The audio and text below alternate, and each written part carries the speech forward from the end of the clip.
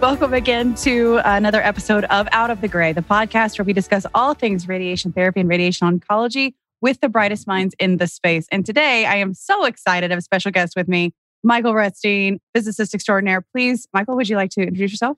Well, I want to thank you, Tracy. That's quite an introduction. I like to think of myself as just a physicist. However, I have been doing medical physics for almost 30 years now. I've worked in a variety of different environments. I got board certified in 1996. I also have done a lot of ACR surveys as well as been an ACR reviewer. So I think the real strength of my experience has been in so many different places and seeing so many different things. Thank you so much for taking some time out of your day to join us. It's my pleasure. Would you mind sharing with us how you found and how you made your way into radiation oncology? Absolutely. In fact, it's kind of very interesting. I was a senior at Bates College in the physics department, and they got a call one day from a medical physicist over at the hospital in radiation therapy looking for a senior physicist who might be interested in doing some work study work. I had no idea what medical physics was. And I can honestly tell you, when I was 6 years old, I didn't say I want to grow up and be a medical physicist. And so interestingly enough, I went over and I met this gentleman and I worked for him the second half of my senior year. At the end, when I graduated, he went ahead and offered me a position to work over the summer. So I was actually working in a radiation therapy clinic, doing all the functions of a physicist. Of course, back in 1989, it was a little bit easier than what it is today, but it was a lot of fun. And the one thing I remember probably more than anything else was he used to calibrate survey meters as a side business. And he had a Shepherd radiator, and he basically would pull up the Shepherd radiator. The source would come out, the meter would be on a table 3 feet away. And he said, "Don't step in front of here if you want kids." And that was, I want to say, my real introduction to radiation therapy, or actually radiation safety. Interestingly enough, he had put me in touch with the University of Florida. He had come from that program, and I ended up actually taking a job with Raytheon at the end of the summer, which was very interesting because instead of irradiating people, I was involved in radiating little black microchips and seeing how they would survive in the event we had a nuclear war and the guy in the cockpit or the tank or whatever was still alive to push the button. Our stuff would work. And after about a year at Raytheon, I was like, I don't know. I really never envisioned myself literally talking to little black microchips at 3 o'clock in the morning for experimenting, and really liked working with people. And I thought more about medical physics. I thought it was a really nice combination between medicine and science. And so I applied to the University of Florida and I got in, and the rest of it's been history ever since. Again, it's when you look at the field, there is a very small number of us. So I really don't know how well it's publicized in terms as a real career path for physics. Yeah. You know, most people think about astrophysics or nuclear physics or some type of research and science rather than applying to medicine. So, like I said, unless some of us fall into it or happen to meet somebody and say, "Hey, have you ever heard of medical physics?" We really don't do a lot of recruitment on the outside world. You know, within the industry, we can point you in the right direction to a lot of programs, a lot of material, different organizations. But if you've never heard of it, it's rare that you probably will, unless you have a relative, again, who has cancer, who's treated with radiation. And then you become more intimately involved with the staff, with the treatment through that particular relative or friend, unfortunately. Yeah. And I think, that speaks, volumes to how little information there is out there for the young people who are out there searching for careers and looking for their future, their path. And, I know I had never heard of radiation oncology before I made it to college, right? And in those days, it was, well, do you want to be a doctor? Do you want to be a lawyer? I mean, those are the things that they ask you, but they don't, I took a survey course and they brought in a couple of therapists and I was like, wow, that, what a cool career. Let's see more, right? So I went and did some shadowing and fell in love with it. Absolutely. One of the things that most people don't understand, especially when you get into therapy physics, and there are different branches of medical physics, but with therapy physics, it's kind of interesting because we play with the most expensive toys in the hospital.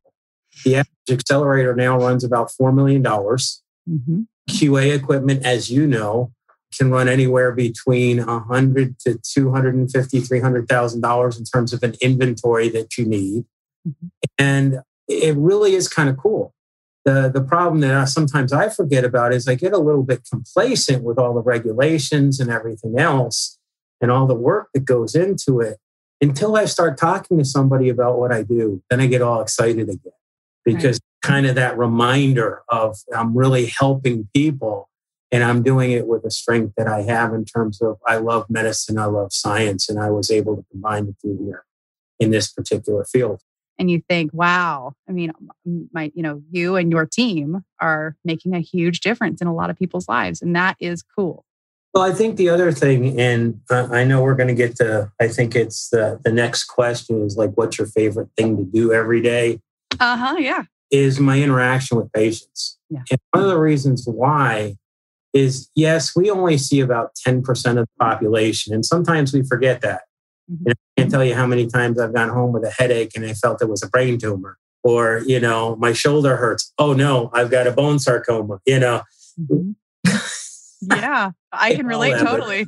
It's kind of fun. Not really, but the reality is from a social perspective, when people are diagnosed with cancer, they almost become, I don't want to say lepers in our culture, because the general population, the media, as soon as you have cancer, it's deemed as a death sentence. And it's so far from that. In fact, I'm a cancer survivor. I had rectal polyps. And I remember talking to my cousin one day when I was diagnosed, and his first comment to me was, I'm really sorry to hear you got the big C. What do you mean the C? He couldn't even say the word cancer. What people don't understand about cancer is that cancer is nothing more of an overgrowth or an outgrowth of cells, essentially.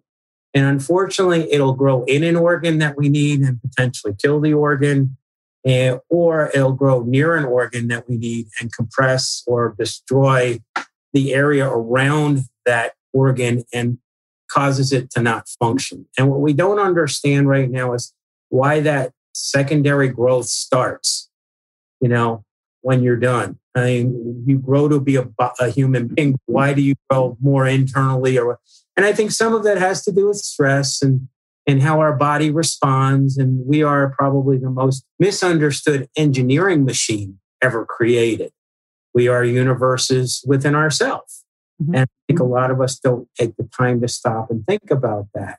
But, what's the favorite part of my day is working with a patient who comes in scared, who doesn't know what to expect, who's afraid, and honestly having both the technical and the communication skills to sit down with that person and try and explain to them in layman's terms, this is what it is. This is what your treatment's going to be. Share with them some of my experiences over the years and just to reassure them that they're going to be okay. Or, again, reassure them and give them hope in their treatment. I would be honest, it was very interesting. My father was a physician and he was an OBGYN, did surgery. And he said to me, over the 40 years I practiced medicine, 15% of the patients I could cure with my medical skills. 15%, I couldn't do anything. And the other 70% actually healed themselves. I just knew enough of where to maybe intercede a little bit or where to back off.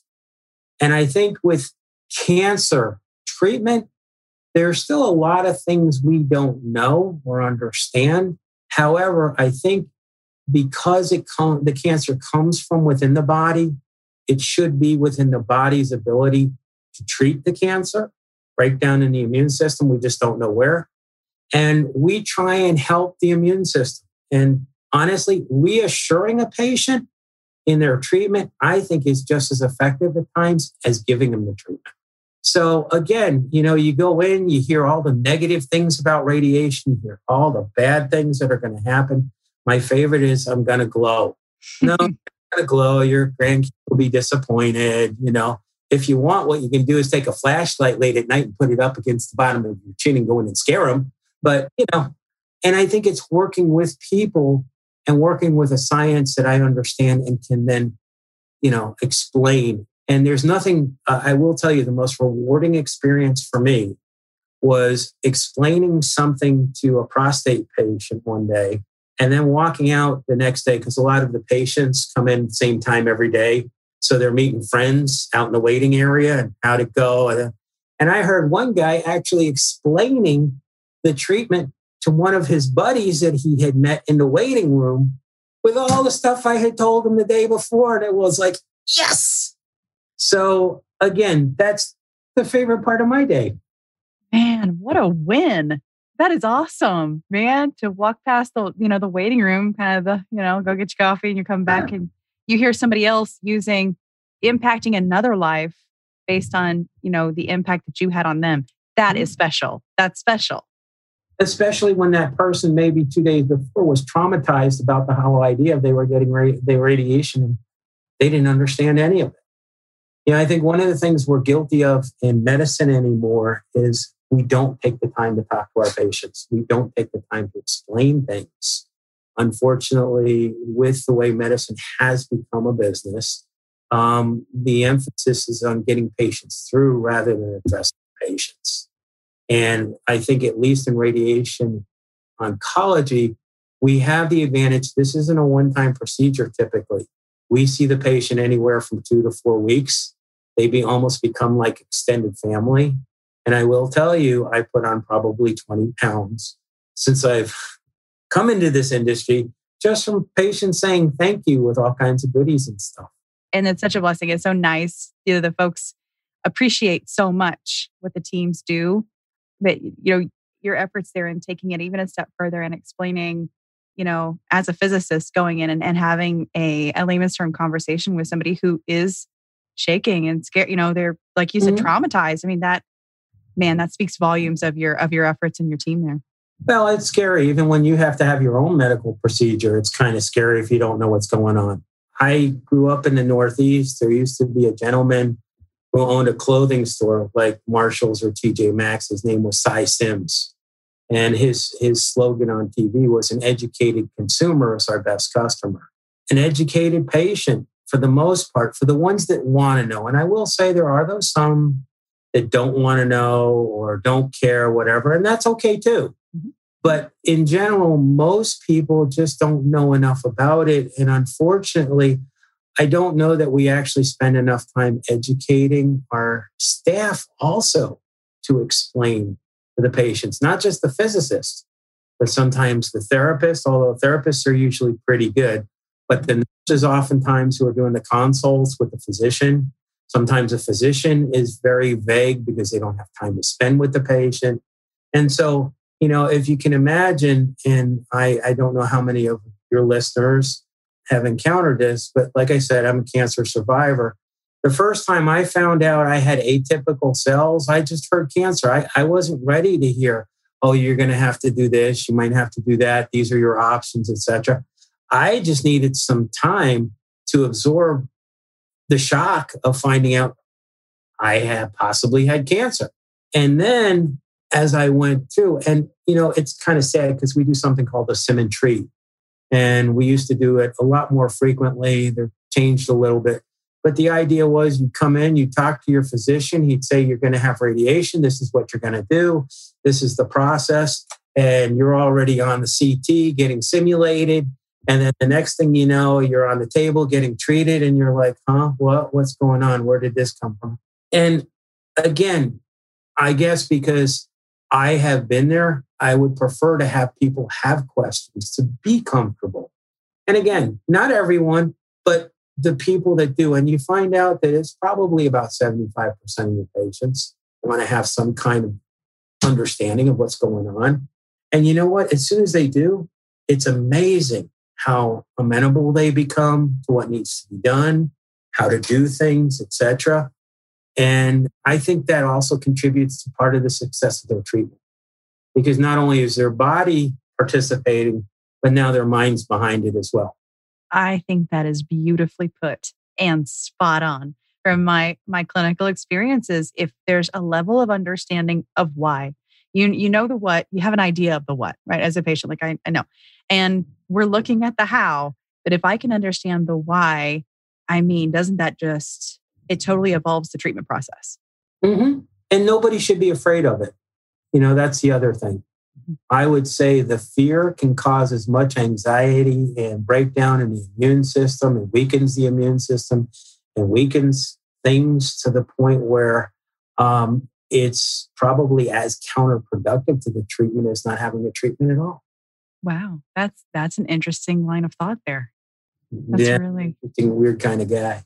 No, not at all. I mean, it's thought provoking though. Think, we put in these efforts. If we follow this train of thought, it may be an effort in futility. That taking those moments to educate and further comfort and help to understand could radically change results. Mm-hmm. That's interesting. That's interesting. I wonder if there's any like papers out there. You're publishing, right? I wish. I might write a memoir someday, but yeah, no. It's just observation. I remember during one of my positions, we used to have a Christmas party for patients. Unfortunately, we don't do that stuff anymore. And we talk about the miracle cures because it was around Christmas. And I remember hearing about patients that literally had stage 4 terminal cancer, went in the woods for 4 to 6 months away from everything and came back out in full remission. What does that tell you? Wow. Real treatment. I think, again, the body can heal itself. We think we always have to do something right away. My mother was an example. She had DCIS, which is a slow-growing breast cancer. Mm-hmm. And to be honest with you, she wasn't sure she wanted to have radiation, and her son works in the industry. And my father, being an OBGYN, he stayed on top of it. It was not a fast-growing cancer, and she had a lot of time. Interestingly enough, she went to one of the biggest name facilities in the country. She was very proud of her body and very shy in certain ways. And the doctor knocked on the door and walked in with 9 residents to discuss the case with my mother without warning her. She put her clothes on, got up, and walked out.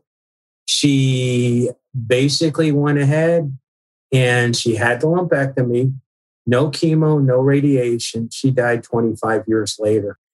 And lose that personal attention where several years later, I worked at a little facility in the backwoods of Massachusetts. We were treating 40 patients a day on a 6MV machine with electrons.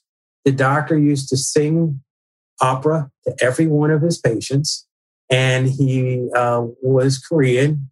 We did the feng shui thing where patients could bring in rocks, including a gentleman who I remember brought in a 500-pound boulder that every time he came back for follow-up, we had to take out of the closet and put back in the same spot where he had opted to display his boulder. Exactly. And I would say very honestly, some of the highest success I've ever seen in this industry was with that physician in particular, just because it was. And I remember he invited me in at one point. I had to be a witness for a consult because our office manager wasn't available. And he sat in a room with a very old lady and her daughter. And he looks at the old lady and starts screaming at her, "I am a bastard. I'm a bastard. You look at me, you think I'm a bastard, but not to you, to your cancer." And you could see, oh, wow. Oh my God, wow, thank you. And it was just amazing. The energy and the experience. And I guess I've been very lucky in that respect to be able to work with several of those people and those things. And again, a lot of what we do is technical, but I think some of it still is emotional and a little bit spiritual as well. You can put yourself in her shoes and hear that. And oh my goodness, what an impact. Again, like I said, you have one doctor that can't give hope to a patient, and here's another one that's going to be the savior. So we're all very different. We all have something to bring to the table. And my goal, even for some physicians I haven't always agreed with or gotten along with, was never to pull their pants down in front of a patient. Sure. If the patient believed in the physician, that was in my opinion, with all the technical knowledge and everything I have, with the advances we've made in cancer and everything else, that was as good to me as putting the patient through treatment. That's fantastic. Way to pitch in there, where needed and wanted. That's amazing. Such a cool Okay, thing. back to the science stuff. So, talking about what's in the past, what's new, what's going on for your clinic now? Anything new down there? Well, I think not only my clinic, but the industry is once again in a very unique position in terms of some of the new topics that are coming out now. To be honest with you, right around the year 2000, I was getting ready to leave the industry because I didn't believe the whole 180, 200 centigrade per day for 4 to 6 weeks worth of treatment was really helping patients, so to speak. And if we look at a lot of that data, it was based on organs at risk and complications rather than tumor dose. And we had some real pioneers in this field, physicians that started to introduce, besides SRS, but they started to introduce hypofractionation. So that was a big step. And honestly, I've done a lot of SBRT, and it's amazing doing small lung tumors and watching them disappear in 3 months, giving radiation treatments. Unfortunately, a lot of them are metastatic, so 1 goes away and 5 come back. And you can only do so much. But the whole idea of really giving tumor-cidal doses. And then, of course, Dr. Mackey, who I think gets credited with tomotherapy and VMAT, was a huge, huge change in technology and mindset. IMRT in general, where instead of forward planning, we now put in constraints and the computer started to plan for us. That was a big paradigm shift for us. In fact, that's still a challenge today when we're doing some planning, is learning how to enter the constraints correctly to get what it is we're hoping to do. We've had some advances in imaging. In fact, some of my graduate work now, way back when I did real-time megavoltage imaging for a company called Philips, which is now Elekta, was some of my graduate work was to evaluate system. But on beyond megavoltage imaging to do KV, and cone beam imaging. So we're actually treating before we add the patient every day, daily, before we go ahead and deliver the radiation. So we can actually see where it's going. I think looking toward the future, there are at least 3 exciting things that I'm looking forward to. 1 will not happen here, I do not believe, because we don't have a proton facility, but FLASH, I don't know if you've heard, is actually delivering, I've heard 72,000 centigrade per minute, which basically is delivering a full treatment in less than 5 seconds. And the belief is radiobiologically, you're killing tumor cells without affecting healthy cells. So we don't necessarily have some of, and again, I'm boiling some of this down very simplistically, but FLASH for protons, there's also several groups working on FLASH for photons.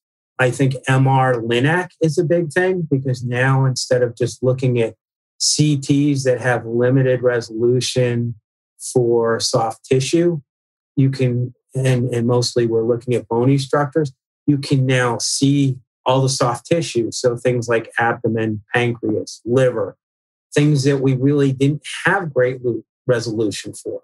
Unfortunately, I think MR-Linac is still a little bit expensive relative to standard photon treatment. And then the other thing is adaptive therapy. And the idea of being able to image your patient before you treat it, deform organs on the fly, and then be able to treat actually what you're seeing at that moment rather than depending on a simulation that you did 2 weeks ago and trying to align the anatomy back to where it was when you did the simulation. And of course, there are some huge advances, and a lot of this is going to happen because of artificial intelligence. Very interestingly enough, several years ago, I worked with a CEO, and his comment was very nicely, in medicine, we're going to be expected to do more with less and do it better. For those of us that are out there old enough to know who George Carlin was, who unfortunately a very famous comedian that passed away, is that not an oxymoron? Trying to do more with less and do it better. Well, normally it would be. However, the key is now leveraging technology. And that's, I think, the challenge we all face, and especially in radiation oncology, is because we do have so much technology. It is expensive, unfortunately. And the question is now, where does medicine go in terms, and I'm not going to get into ethics and discussion, but you hear about return on investment. A hospital has to make money. And, we can't just buy equipment that we can't afford. And all of those things are true. But realistically, to do more with less and do it better is going to require technology. Technology requires education and money. And so it's going to be interesting to see how our healthcare system and government addresses that over the next 5 to 10 years. I think we're going to see a fair amount of automation in terms of AI doing some of the more mundane things like contouring, and making things a lot more efficient and a little more accurate to some extent. It's very interesting how if you ask 2 physicians to contour the same CT, you're going to get some variation. I think you're going to see more immediate feedback in terms of the delivery of the treatments. We're starting to look at doing dose reconstruction using cone beam CTs after patients been treated and trying to gather that information. I think you're going to see things become more accurate. I think the biggest thing that we'll see in terms of our industry, which is going to be a bit of a struggle, is going to hypofractionation. In other words, we're going to be treating, instead of doing 4 to 6 week treatments now, we're probably going to do treatments within 2 weeks or less. So that means you're going to be, in theory, opening up more treatment slots and not treating. And one of our paradigm shifts, and you see it now, we used to do how many treatments per year did you do rather than how many patients did you do. And, where you take a prostate patient who was, let's say, 30 plus treatments, and now you do them in 5, you've now reduced the number of treatments by 6 times. And how financially does that then impact what we're doing? So I think that's really the biggest question coming, is how are we going to address now as far as technology and what we'd like to do? I'd like to say at some point you'll have drive-through radiation therapy. You can go into a Starbucks, you can order your coffee while your latte is being done, you can have your prostate irradiated, and off you go with your coffee. Come back again tomorrow. Isn't that something? But I think what we're going to see is a lot more knowledge into immunotherapy, and immunotherapy combined with radiation oncology and other disciplines. I think you're going to see more communication evolve within the different disciplines within medicine, as opposed to, I only study this, I only study that, I only study this. And there's no cross communication or pollination. And I think a lot of these things, especially with something as complex as cancer. That said, what would be your advice to a person getting into the field? Or, if you could go back and give yourself a note as you were in college and starting your career and kind of delving into things, what would that message be? Don't be afraid to jump in with both feet. Be flexible. And as I was trained, you do what's required to help treat a patient. And I joke around, but when I was in graduate school, lifting help to the LINAC, cutting blocks, as a physicist, even and for most of the younger people won't know what I'm talking about with regard to cutting blocks. Oh, I remember cutting blocks. Yeah, no, I said younger people. I didn't say you and I. Oh, sick burn. I'm sorry. Oh, well, the funny part is I'm becoming one of the old lovable dinosaurs to try and look up to. That's the really funny part. I had looked for a mentor for the longest time, and now I turn around and all of a sudden I am the mentor. It's a really interesting transition. But I think like anything else, I don't stand on titles. I don't stand on degrees. Good ideas can come from anywhere. And the important thing is not to think that you know so much that you can't get an idea from a source you never would have expected, even if they don't appear as, quote, educated as you are or as intellectual as you are. I mean, some of us just poo-poo things. And I will tell you, we try things. And then the other important thing is to try and remain calm, especially in high pressure situations, remembering you can always give radiation, but you can't take it away. Right.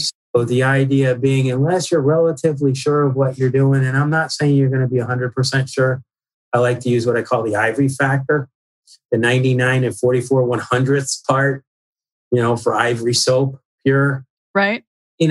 I would like to say 90% of the time, I'm really comfortable about what's going on. There's always that 10%. And then the other thing is you always fall back. If you're trying something new, always have a backup plan. What did I do before that? How did we treat this patient before we want to try this new technique?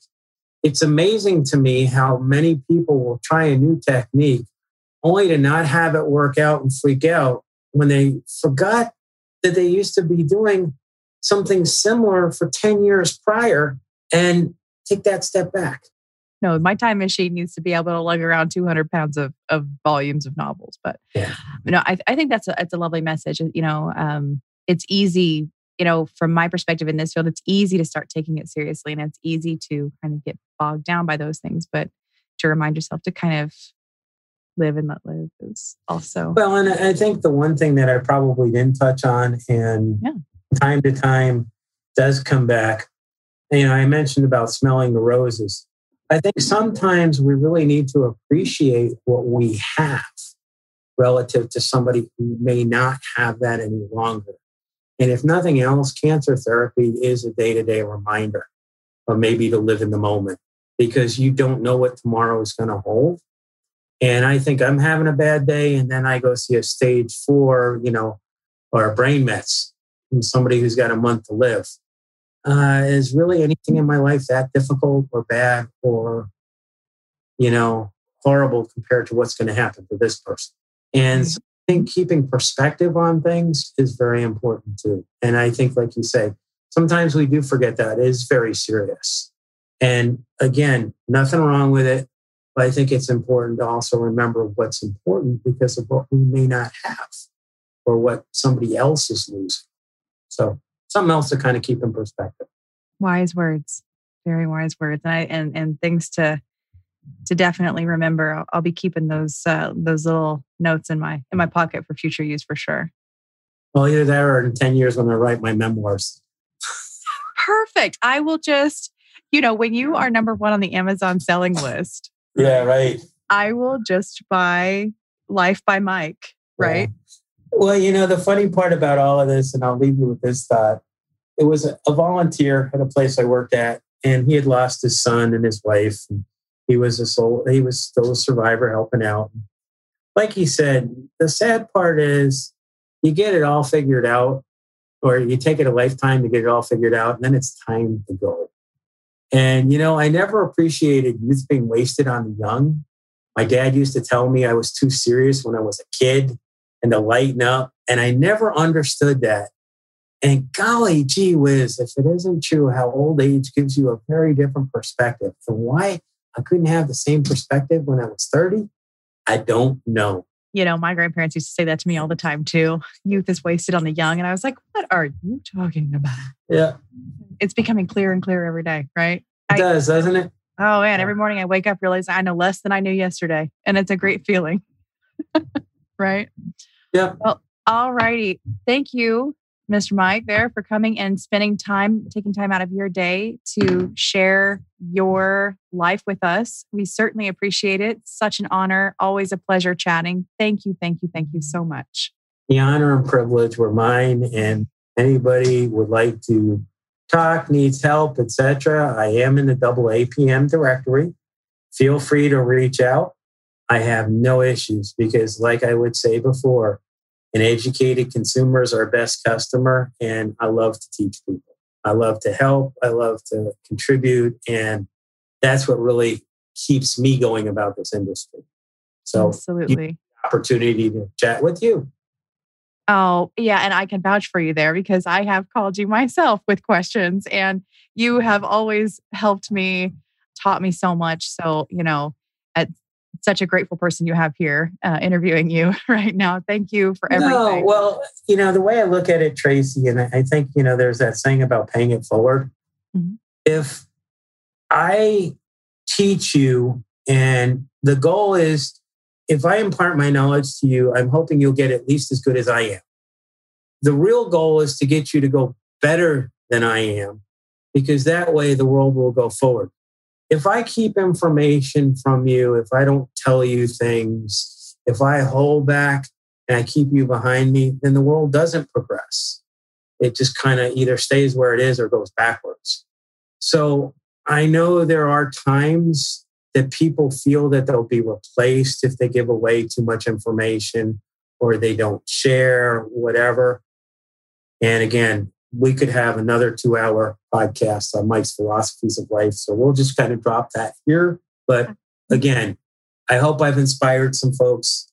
It's a very exciting field for medicine and science as an alternative to going into straight medicine or straight science. And if anybody has any questions, feel free to reach out to me. Oh, that is fabulous. And I cannot wait to record part 2. Part 2 with Mike. That's going to be such a fun episode. Yeah. See, already. Awesome. Well, we'll go ahead and close here, folks. If you are listening, we've had the amazing pleasure of having with us Michael Wittstein from Missouri, a physicist, amazing teacher and guide. Thank you again so much, Mike. We certainly appreciate your time. Listeners, if you haven't already, please do click that subscribe button. Continue traveling down this road with us, and as we explore all things radiation therapy, radiation oncology, and pick the best minds in our space to have discussions like what we did today. So please do subscribe and continue listening, folks. Thank you so very much.